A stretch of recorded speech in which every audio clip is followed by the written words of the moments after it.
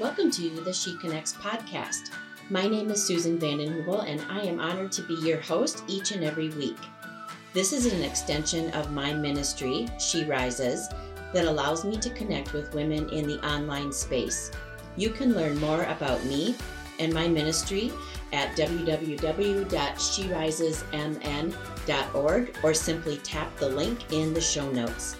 But for now, let's dive into this week's episode. Well, hello, ladies. Welcome back to the show. This is a very special episode because I'm about to celebrate something very significant in my life, and that's what this episode is really focusing on.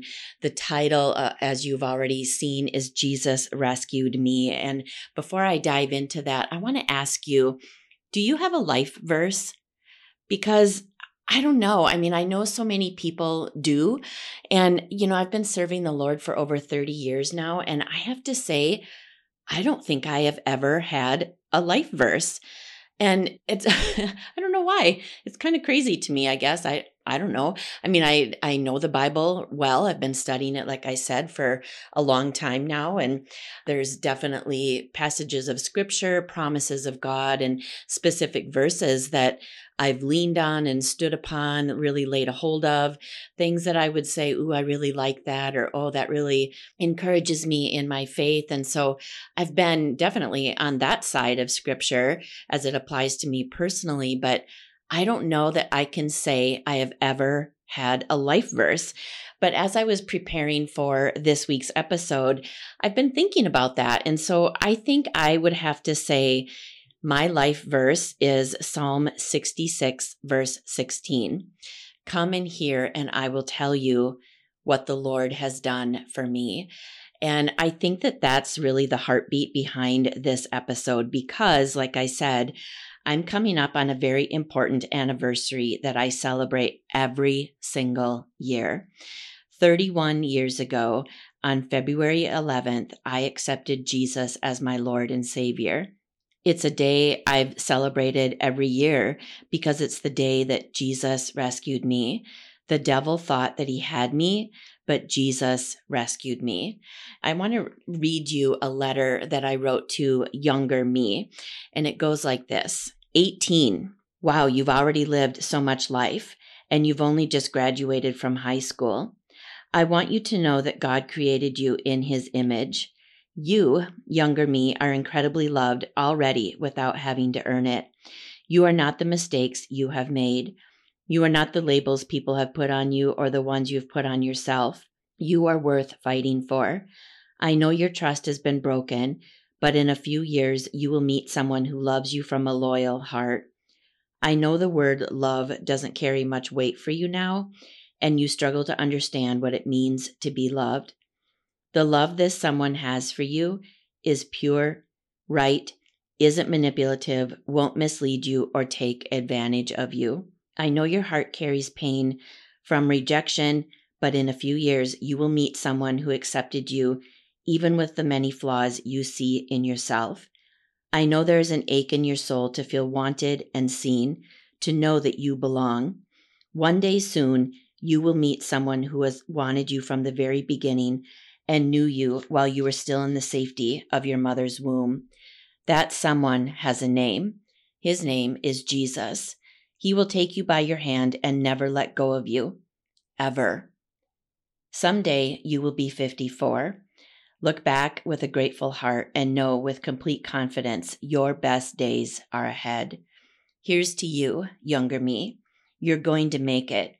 The process of being set free from all you've been secretly carrying will not be easy, but trust me, it will be worth it. Don't quit. Don't give up. I know you will want to countless times because it seems too hard, too daunting of a road to travel. Jesus will be so committed to you. Commitment will take on a whole new meaning for you. He will show Himself so committed that on the days you feel you cannot put one foot in front of the other to keep walking on the road toward healing, Jesus will scoop you up, carry you if He has to, but He won't abandon you. One day you will be 54, and feel free to celebrate you, your life, and your future because you are a daughter of the King. Love you, kid. older you.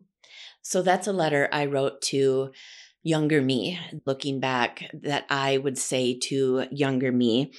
And as it said in the beginning of that letter, 18, soon you'll meet someone. Well, that, like I said in that letter, someone has a name. His name is Jesus. And so, shortly after that, in my early 20s, I'm fast forward a few years, early 20s, I'm newly married. I'm a young mom, and we were struggling. We were struggling financially. We had a lot of tension in our home. My marriage was strained. It wasn't healthy. I was incredibly broken. I was carrying a lot of unhealed wounds, a lot of baggage. I had walls around my heart because of some of the life that I had been living up to that point. And so I started confiding in my mother-in-law of all people. And she and my father-in-law, has since gone home to be with the Lord, I want to say 25 years ago now, but they just really brought me in and welcomed me and really invited me to be a part of their family. I felt so loved by them. And even though I didn't let my guard down, I didn't let my walls down, it touched me and it felt different to me. But anyway, I started confiding in my mother-in-law just some of the struggles that we were having. And she, she was a born again, spirit-filled Christian. She was attending church. She was going to Bible study every Tuesday morning. And so she was sharing her faith with me. Every time I would open up and share a little bit with her, some of the struggles that we were having in our home, in my marriage, in our family, she would share the gospel with me. She would share about the importance of, accepting Jesus as your savior, the importance of going to church. And she kept inviting me to this women's Bible study. And I remember inside, even though I loved her so much, inside, I felt like I would silently let out this big sigh, and I would internally roll my eyes thinking, don't you have something else to say? Don't you have something else to offer? I feel like you are on a one-track mind here. And it would drive me crazy because I felt like I had real problems and I needed real solutions. I need real answers. Little did I know that she was sharing with me the solution, the answer, Jesus Christ. And so eventually, I think that she eventually just kind of broke me down, and I agreed to attend this women's Bible study. And I would say, if I'm going to be honest, I did it out of sheer people pleasing because I didn't want to disappoint her. I didn't want to let her down. And probably there was a little bit of, I just want to shut you up. I just want to get you off my back. Fine, I'll go this one time and she'll probably never ask me again. Well, she kept asking me week after week after week. And, I didn't want to disappoint her. I didn't want to let her down. And so every Tuesday morning, I would go to this Bible study with her, and I was unwilling. I was unwilling to go there. I was resentful for being there. I had a lot of unresolved anger, and all of that baggage that I was carrying, I brought that with me to the Bible study. It sat with me around that table of other women that were there, 10 to 12 faithful, beautiful women of God who met every Tuesday morning at 9:00 from all different denominations. There were Baptists there were non-denominational, Pentecostal, Charismatic, there were Lutheran. It was just this beautiful unity gathered around that table, that just people, women who just loved Jesus. And I remember very clearly one Tuesday morning, I had it. Because remember, if we don't allow Jesus into our hearts, especially even after we're born again Christians, if we don't allow him full access to every place in our heart, whatever we are still carrying, whatever we are still walling off and not letting Jesus access to, those unhealed areas of our heart, we carry that with us into every relationship that we have, into Bible studies, into the churches that we attend, into our marriages. It affects every single area of our life. And so this one particular Tuesday, and I had been attending, several weeks up to this point, but on this particular Tuesday, I don't know, like that unresolved anger, it just came out of me and it was not pretty. I was so irritated.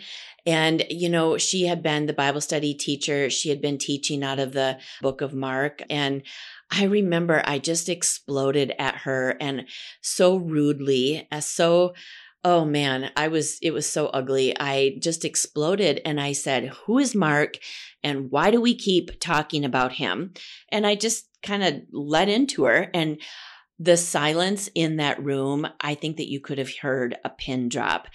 And the thing that happened, though, is what really began the change in the whole trajectory of my life, because even though I let her have it and I was so rude, so disrespectful, every single person seated around that table really could have given back to me everything that I had dished out, and they would have been warranted in that.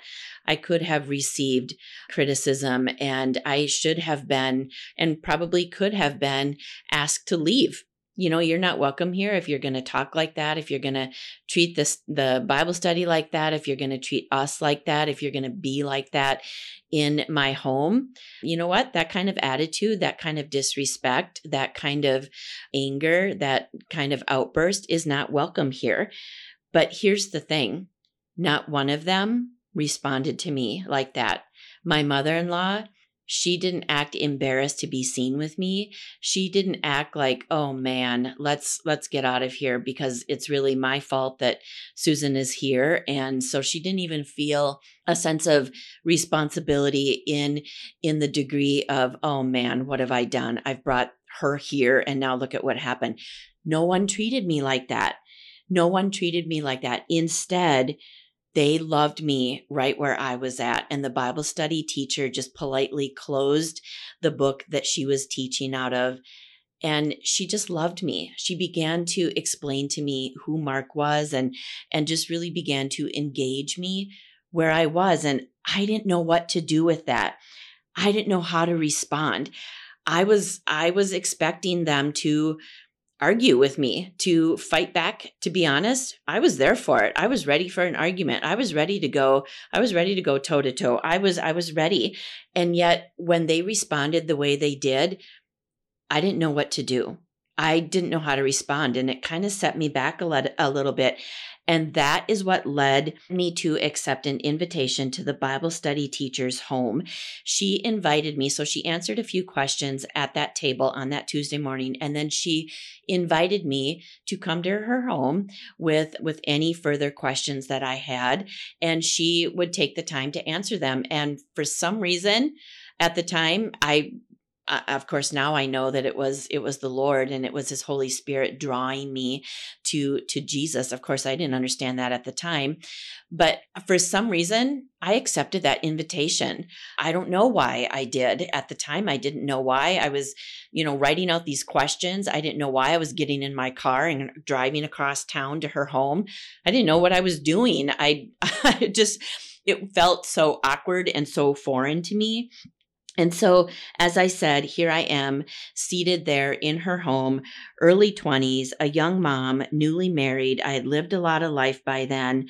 I had done a lot of things that I couldn't undo, said a lot of things that I couldn't take back, been a lot of places that I really had no business being, experienced a lot of things in my life that I would say not one person deserves having experienced, which led to a lot of self-destructive behaviors and looking for love in all the wrong places.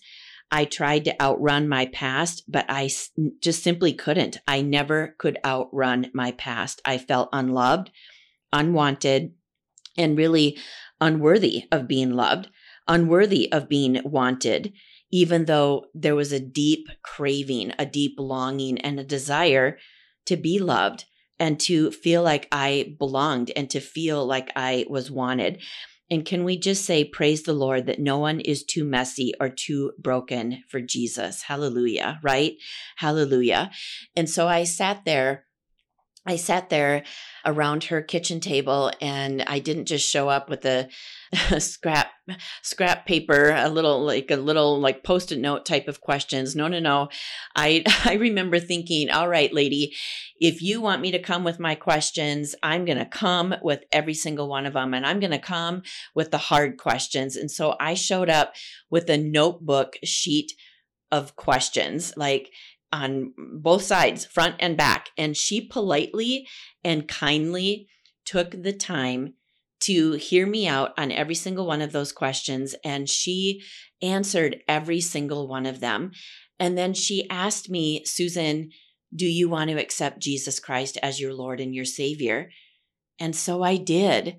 I did, right there, seated around that small kitchen table. There were no flashing lights. There was no fanfare.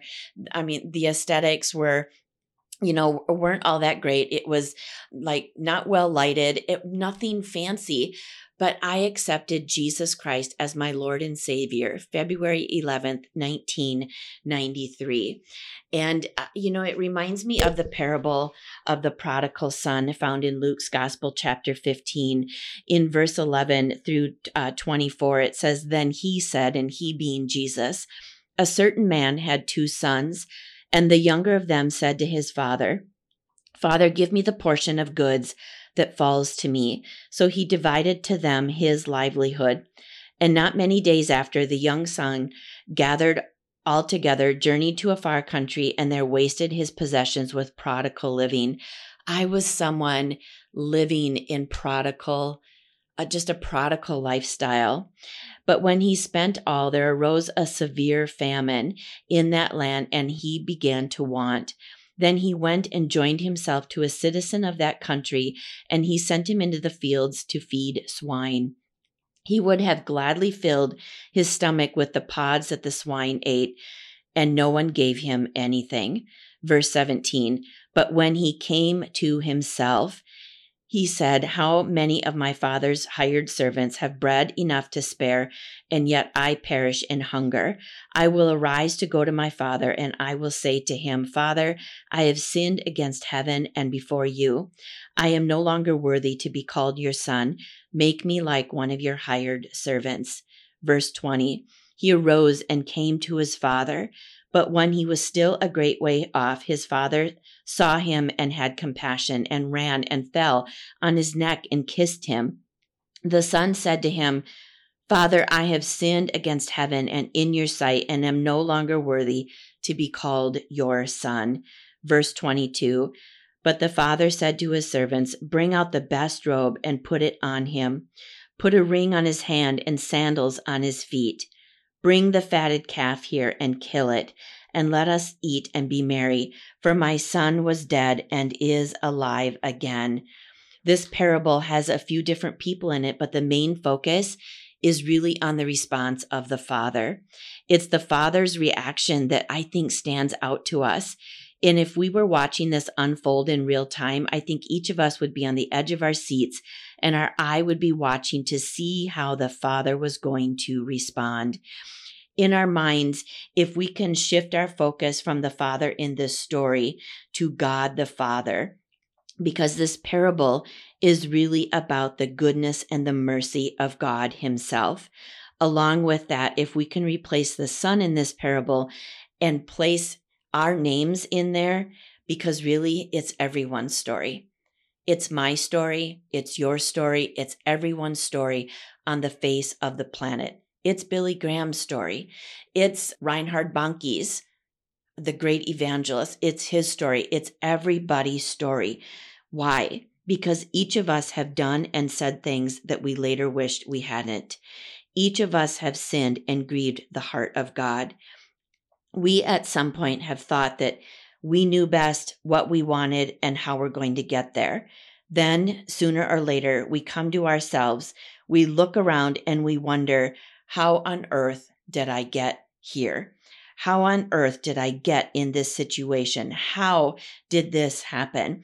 This isn't what I thought my life was going to look like. Thoughts of shame, condemnation, and regret fill our hearts and our thoughts. We want to leave this place, but those thoughts of what I have done seem to grip our hearts and paralyze us from moving forward.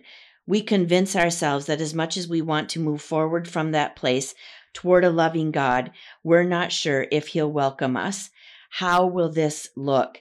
Will He welcome us with a pointed finger? Will we be received with closed arms?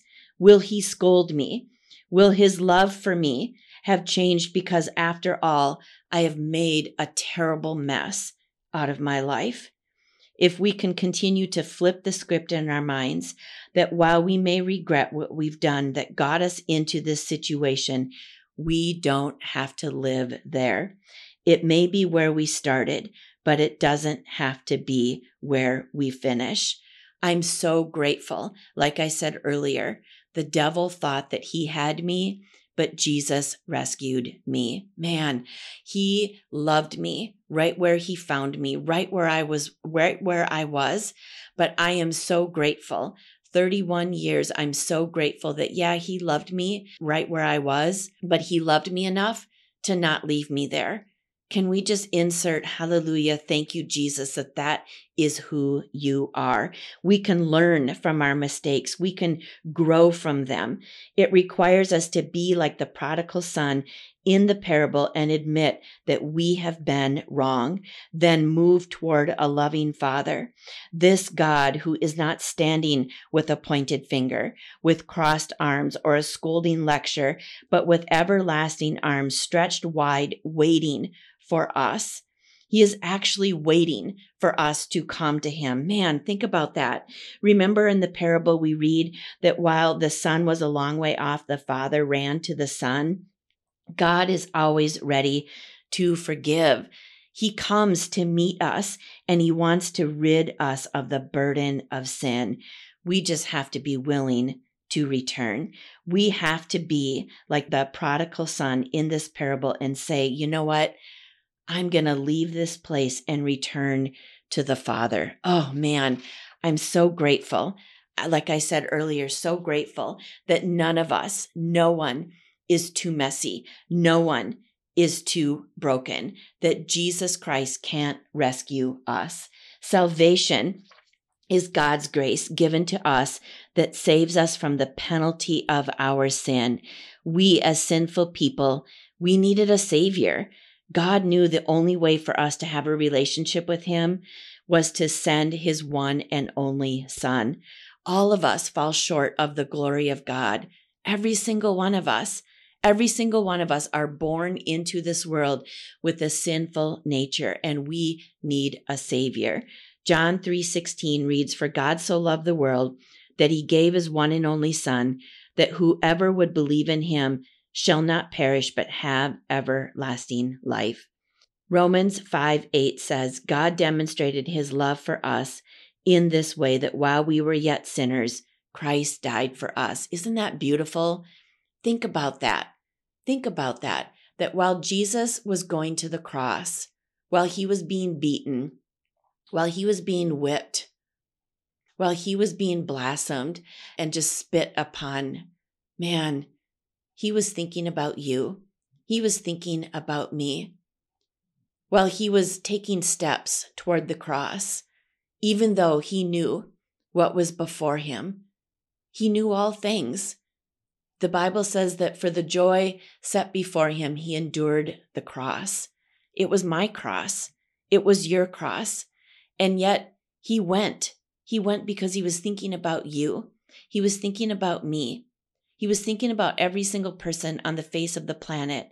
And it was His love for you and for me that compelled Him to continue to endure every single whip, every single slap, every single beating, every single step toward that cross, the nails that were pounded into His hands and into His feet.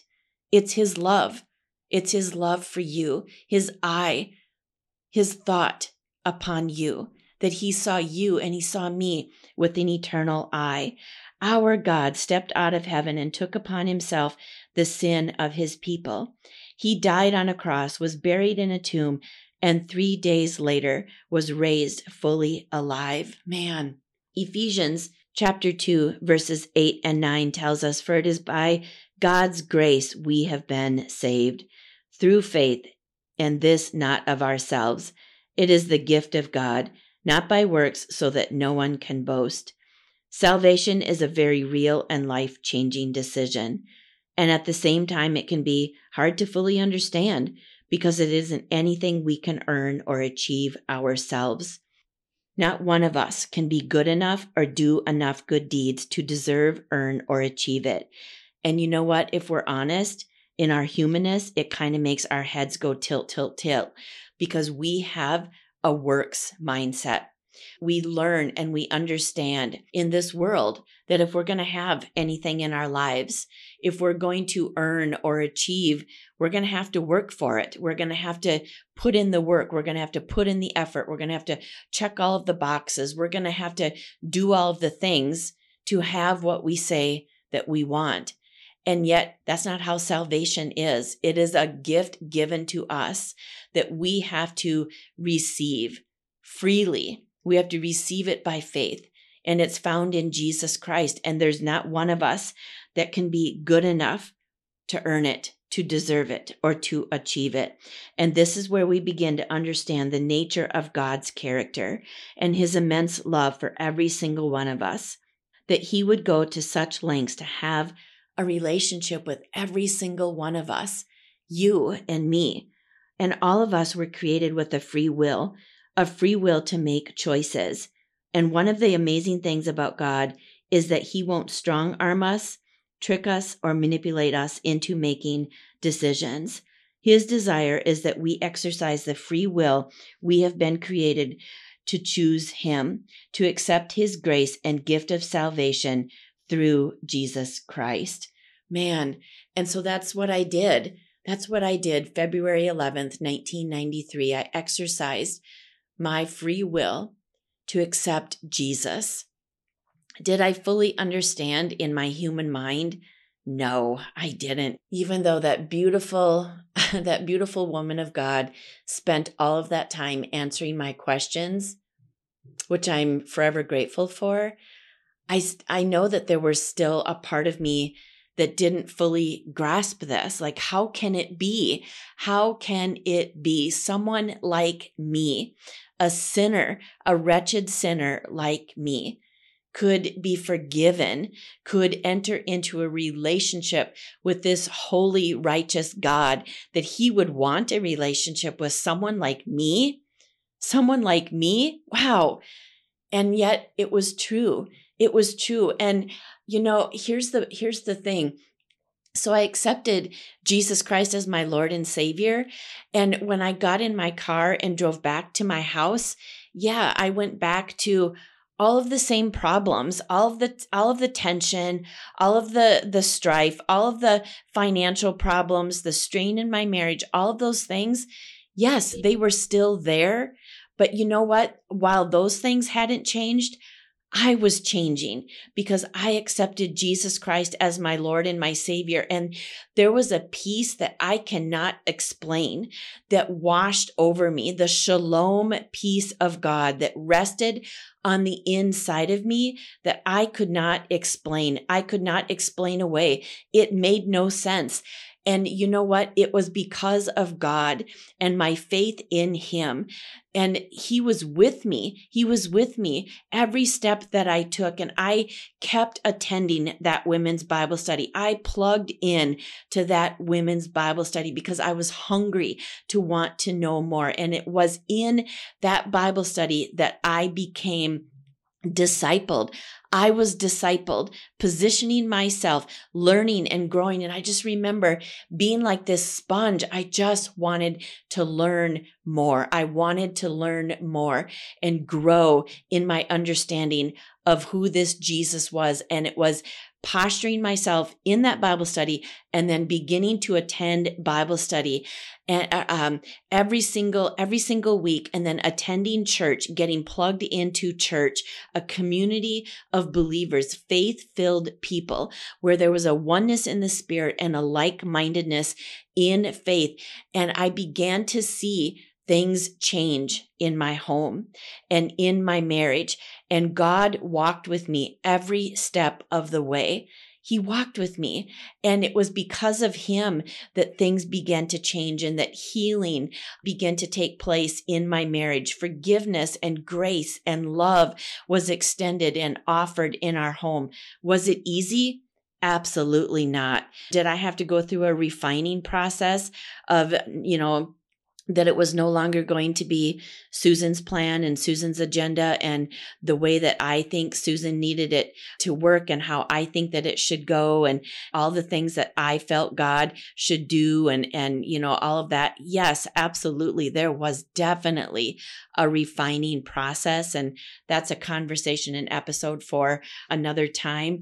But I'll tell you something, even in the hard, even in the valley, even in the dark nights of my soul of trying to work this out and really being in the refiner's fire, God never left me. He never removed his love for me. He never abandoned me. He never walked out on me. He was exactly like I wrote in that letter to younger me. He took me by the hand and he walked with me. Even on days that I wanted to quit, even on days that I felt like this is just too hard, he stood with me. He never once removed his love from me. He never once changed his mind about me. And this God that I'm talking about, he's the same God in your life. It's no different. He doesn't change who he is. He's not a chameleon, changing his colors, changing his spots in the life of one person and in the life of another. He is consistent every single day. And so while things may be changing in this world, and that is one thing that we can be assured of, is that things in this world change. Relationships change, our jobs change, and there's just change in this world. And yet when we come to saving faith in Jesus Christ, we come into a relationship with a God who never ever changes. He promises in the Bible, he says this of himself, I am the one who changes not. I am the same yesterday, today, and forever. And he is completely trustworthy. He will prove himself trustworthy because that is who he is. All right, so I wanted to end our time together by reading a poem to you that I wrote several years ago, but was just kind of impressed upon my heart to finish and wrap up this week's episode. I actually printed a few copies off because I'm speaking at a women's event here in just a couple of weeks here in February. And so I'm giving them away at that event to women who are attending. But I just want to speak this over you. It's titled, She Rises. She rises forgiven because he bore her sin. She rises victoriously because he bore her defeat. She rises loved because he first loved her. She rises chosen because he bore her rejection. She rises fearless because his love is greater. She rises unashamed because he bore her shame. She rises redeemed because he ransomed her.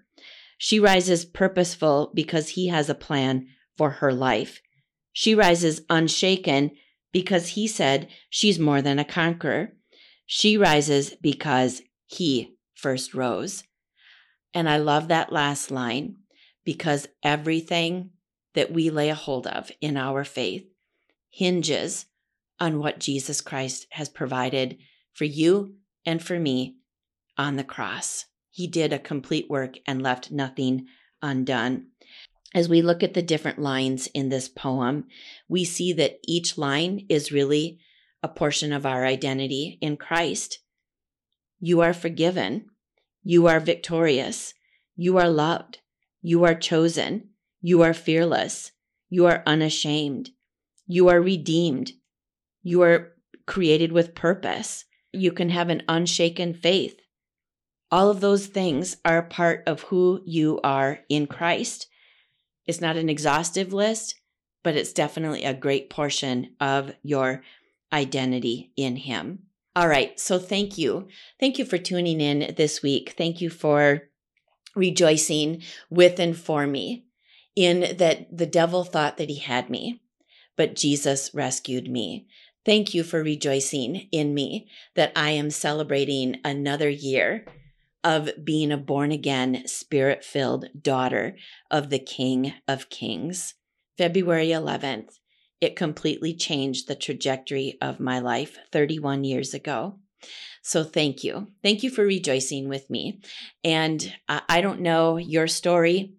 I don't know your testimony, but you know what? That can't prevent me. That doesn't stop me from also rejoicing with and for you and all the things that He has done in your life and the decision that you made to accept Him as your Lord and your Savior and all the things that He has changed in your life.